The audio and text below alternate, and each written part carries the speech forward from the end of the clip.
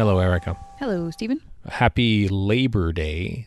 Labor with a U, because we're in Canada. Labor Day weekend. It's not Labor Day yet. Oh, no. Monday is Labor Day, not the 1st of September. The first Monday of September is Labor Day, of course. I don't have a day job so much right now, so I forget what actually is the holiday. What is it? Yep. But yes, long weekend. Hooray. Which means we used to do a Lazy Doctor Who on long weekends. So we've done one episode so far, potentially. Episode 2 of Terror of the Autons. Autons? Are those like robots? I'm going to call them Autons from now on. Can I do that? You can do whatever you want. It's your podcast. There's some weird VAM on the loose cannon version of the Space Pirates, and it's introduced and sort of narrated by Donald G., who was in the Space Pirates. And the whole time he calls Patrick Troughton, Patrick Troughton or something like that. Like he just so like that's always stuck out as famous sounding mispronunciations of words that end in an O-N. Well, how do you feel about the Autons? I think I liked them in their first appearance. Maybe because their eyes were a little more. Now they're just sort of like a sheen plastic. Maybe this is obviously Auton 2.0. But yeah, they're all right. What's your thoughts on the Autons and I guess the story is as a whole? Oh, it's fine. Yeah. It's a little weird because I sort of got used to the whole dynamic of season 7, and now we have this new companion, and like in her very first story, like she is subjected to deep trauma. I don't know if deep is the word that the doctor uses, but he's talking about how because she's been hypnotized, it's not just that she's been hypnotized and been forced to do the master's bidding, but because she wouldn't want to do that, she's suffering a deep trauma because of it. Like, oh, great. Let's just victimize our brand new companion right off the bat. Yep. Yeah. She tries to do the bomb thing, and then I guess that's what you do. You just sort of like get into a trauma and just stare straight ahead for a little bit until the doctor shakes you out of it, and then she sort of remembers. Well, maybe. I mean, trauma affects different people differently, so I didn't have a problem with that. But yeah, it just sort of made me uncomfortable. And yes, I know that Doctor Who companions are put into terrible, perilous situations all the time, and she did that on her own. But it still didn't make me happy, just because most of the Doctor Who that I've watched lately has been, Liz occasionally got captured, but it wasn't, she was almost never the damsel in distress. And then we just watched Image of the Fendel yesterday, which has Leela, who is very rarely damseled in any way like this. No. Well, although she does sort of get her mind taken over from time to time, but that's true. No, does she? No, I don't think I think she actually, in The Invisible Enemy, spoilers for those who haven't seen it yet, actually the nucleus rejects her. That's right, yeah. So anyway, it was a bit of a mind shift to come back to this and then suddenly be like, oh, right, that we're doing that now. Yeah. Okay. Yeah, we're back to 1971 as opposed to 77. Yep. A lot has changed in 6 years. I think this is a good Master episode. I quite like watching Roger Delgado just sort of like very calmly, the human anatomy has one basic weakness, one which I intend to exploit, and then to aid in the destruction of humanity. I just love the way he delivers that so nonchalant. He's great. And his lackey there, young Farrell, is that it? Yes, it's played by Michael Wisher. Oh, right. I thought he looked familiar. Yeah. I couldn't remember why. But yeah, he's pretty smoothly hilarious for most of the time. Like, I don't know, it seemed pretty effective to me. Yeah. Except for the point until his dad gets there, and then Captain Daddy issues is back. Like the master looks like he's gonna strike his father, and he's like, no. So clearly he has some very serious, deep, mixed feelings, I think, about his father. Also, okay, so he's in charge of the plant. Yeah. Dad's retired, and Dad threatens to come out of retirement and do stuff himself. Like, how do the laws work over there? Does he still somehow have more power even though he's retired? Maybe he still owns it and his son is just in charge or something. That's what I think. Okay. I guess that would make sense. But I mean, you can tell by his flashy car that he drives that he's obviously someone who's enjoying his retirement. And then there's the weird troll doll. Why? I don't get it. I don't understand it from an in-story perspective. I don't understand it from an out-of-story perspective. It's just weird. What? Just the design of Yeah. ugly dolls are a common thing over like the actual troll. Remember the troll dolls with the funky hair and stuff, and then gremlins and other things. I do remember the troll dolls. Yeah. I always hated them a lot. Yeah. I had friends that collected them, so I mean, I guess, but like I don't know. That just seems to be a step farther, and it's huge in comparison to like the little troll dolls were like smaller than Funko Pops, some of them. So I don't know. Anyway, that's just the thing about the story that I've never really understood. But it's, I mean, I guess it's an effective visual. Well, I don't think that it was intended for mass marketing. I think it was intended to do it exactly what it did to, unless it was like aiming for like school children or something, which is an even more darker turn for this. But why not? Like if you're intending to plant it on somebody and use it to your advantage, why not make it something cute? Why not make it a baby doll or something that people are going to want to take home? that I think A would have been effective, and B would have made like baby dolls even more freaky and creepy than they already are. Okay, so it's more of a like Doctor Who as a show didn't want to make a generation of little girls scared of their dollies. Oh no, they did. I'm pretty sure they did. This is Robert Holmes. It is the most like subversive. Actually, I think it might have been debated in Parliament after this, or perhaps episode 3, because they were not happy about having a policeman be a robot in disguise. An Auton. An Auton, and not an Autobot. Because so this is supposed to be a trusted member of society. Kids should be allowed to be going up to police officers and find trust in them, not, oh my god, you're a creepy robot underneath. So I think it was actually debated in Parliament or the House of Lords or in the UK. And so I think the BBC got their wrist slapped a little bit because of that. Whoops. Yeah, whoops. But dolls, apparently troll dolls were fair game. You could do whatever you want with those, I guess. I mean, I wasn't alive at that time. Well, I was not alive at that time, and I was not in the UK. So I don't know. Maybe that doll is not as far fetched as I think, but it just seems very strange. I don't know what was the mood in early 1970s Britain. I wonder when it came to their childhood toys and dolls. I don't know. No idea. No. What else about this episode here? They go to the circus. Yay! Doctor Who goes. If we see elephants in captivity, that's a thing of the past. Mm-hmm. And clowns. That's not a thing of the past, I'm afraid. No. Mm-hmm. Clowns. There's probably more clowns now at circuses than. Are there even circuses anymore?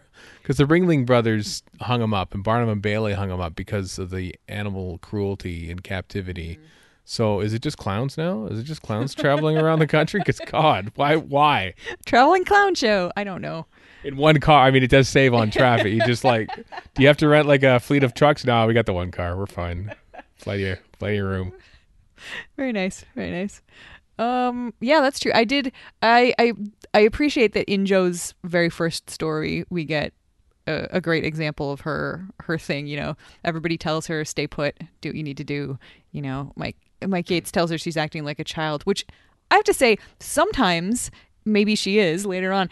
Right here in this part of this episode, she was not. No. She was frustrated, and rightly so. She was not like wailing or gnashing her teeth or anything like that. She was just justifiably upset, and not even visibly so. She was like too much. She was just angry and frustrated, and she was showing it. And probably because she's a woman in the early 1970s, she was not allowed to show that. She shouldn't show that she's angry. So he tells her she's acting like a child. Whereas if it was a man who had gone through the same thing that she went through and was PO'd about it, I feel like Mike Yates would have been fine with that. So screw you, Mike Yates. I don't think a male would have allowed himself to be as hysterical as all that British stiff upper lip and all that.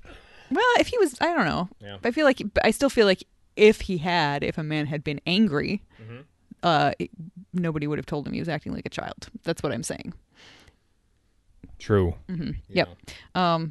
But anyway, yeah. So then he tells her that she should just do what the brigadier says and stay put. And she just like on an instant, like it's a great performance from Katie Manning. Yeah. Just changing bright smile. Okay, and then she's totally going to turn around and do the exact opposite, which she does. And she's right. It is to the doctor's benefit that she does that, because she manages to sneak in and help him escape and help him steal that piece of the Master TARDIS. And yeah, they do eventually get caught, but who knows what would have happened to him. Maybe the Master would have come through with his plan to destroy him at the circus if it wasn't for Joe. I wonder if the Master would have actually had Phillips blow him up. Just feels so impersonal, It's like he almost expected the plan to fail. Well, it sounds like he expected the bomb to fail that he sent back with Joe. So he probably also expected this one to fail. Like he just knows the Doctor will get out of those type of things. That seems pretty believable. Yeah, like you said about the bomb, it's his calling card. Yep. That sort of thing, just to keep him on his toes before he strikes home, like the cat that the Master is, playing with the Doctor. That is the tinfoil ball being kicked across the kitchen floor. Yep, basically. Lot of color separation overlay, aka green screen, in this episode. I don't know if you noticed it. There's the inside of a car, the phone booth when Joe's making a phone call for some reason. Yeah, well, because why build a whole set for just like a quick cutaway shot when you could just put green screen behind it, and or CSO. I'm going to call green screen CSO henceforth if I can remember it too. Sure. Like in the current day. Barry Letts loved his CSO. It's quite something to think about how like it was in its infancy like the year before, more or less, and now Barry Letts is like using it for backgrounds of everything, like digital sets essentially in 1971. It's kind of forward. I mean, no, it doesn't quite look the best, but still, he was experimenting with technology, and that's what a lot of stuff is shot on nowadays. And he was doing it way back in 1970. And it doesn't look that bad. Like it's kind of obvious when it happens, but I was expecting it to look worse because I knew that there was a lot of it in this story, especially with the troll and stuff, and it was not as egregious as I expected. Honestly, the one that made me just sort of like what was Joe making the phone call. It was just, but why? That's the only one that I found bothersome. The rest of it was like, okay, that's fine. Like whenever they're what should be outside, it should be, come on, put that on 16 millimeter film at least, but they don't there. Yeah. Or just, I don't know, have it be a phone booth that's right next to a building or something like that. It just seemed strange. It was jarring, that's all. It was a bit jarring, but it was a quick shot, and I imagine most of these CSO shots are quick shots. So anything else with this episode you want to talk about? Nope, I don't think so. Okay. Well, maybe we'll get to episodes 3 and 4 later tonight, potentially. I hate it when you say something like that, because then if we don't, people will be all disappointed, possibly. It's a holiday. We have to. Well, we don't have to, but it's only 2 episodes. It's not like, it's rare that we have a 4-part story. Just think of how few 4-part stories we had in the Troughton era, and indeed so far in the Pertwee era. So it's kind of nice to think, wow, we're halfway through a story by watching 2 episodes. That's true. That is very true. Yeah. Yep. Oh, you know what we should say? What's that? Which is not about this particular story. Oh, yes. Thank you to listener Stephen in Texas for creating a delightful spreadsheet. Samuel. Oh, Samuel. What did I say? Stephen. I'm Stephen. You're confusing me by sitting right here. Yeah. Sorry, I'll try and not sit right next to you next time, I guess. Yeah. So it's listener Sam in Texas. That's what it is. Who created a spreadsheet for Lazy Doctor Who, and it is amazing. I'll put a link in the show notes to this episode of Lazy Doctor Who, even though we don't usually do that, but I'm going to do it anyway. It has all of our episodes listed, how many Doctor Who stories we talked about, the length of our episode, whether it's classic or new series, what season it came from, the production code is in there. Yeah, naturally. Yep. And my favorite column of all of them is the days since last episode column. Yeah, so there have been some gaps, but there have been also some not, like some other ones, like look at that, we did a whole bunch ones at Christmas one year. There's one, I think, earlier this year. I think we had like a big, massive gap because of our vacation and stuff. Look at that, though. That's a bad stretch. We went like 76 days on doing one episode, basically. And that, I think, how many days has it been since our last one? I don't know, a couple days, though, maybe a little bit more. But yeah, that's just wonderful work. But then sometimes you have like 3 zeros, which means we had like 3 episodes in a day. So, you can see the peaks and valleys, so to speak. Oh, it's wonderful. And that's very much the kind of thing that we would not do ourselves because we are lazy.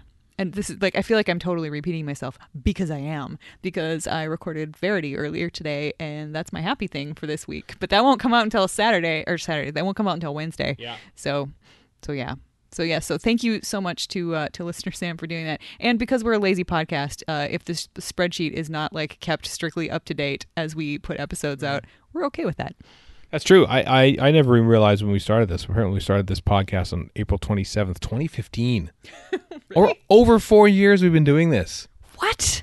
How's that possible? When I think about it, like, we're only on season 8, and we've been doing this podcast for 4 years. I mean, lazy is lazy, but at this rate. Yeah, but there were a lot of episodes in seasons 1 and 2 and 3 and 4 and 5 and 6. Yeah, that's true. 253 episodes of Doctor Who in that. And we did series 1 of the new Who, Modern Who, because you were doing it for Verity at the time. So we thought, what the hell, let's cut in. And even that's represented on this list too. So, yeah, strong work. Thank you very much. Mm-hmm.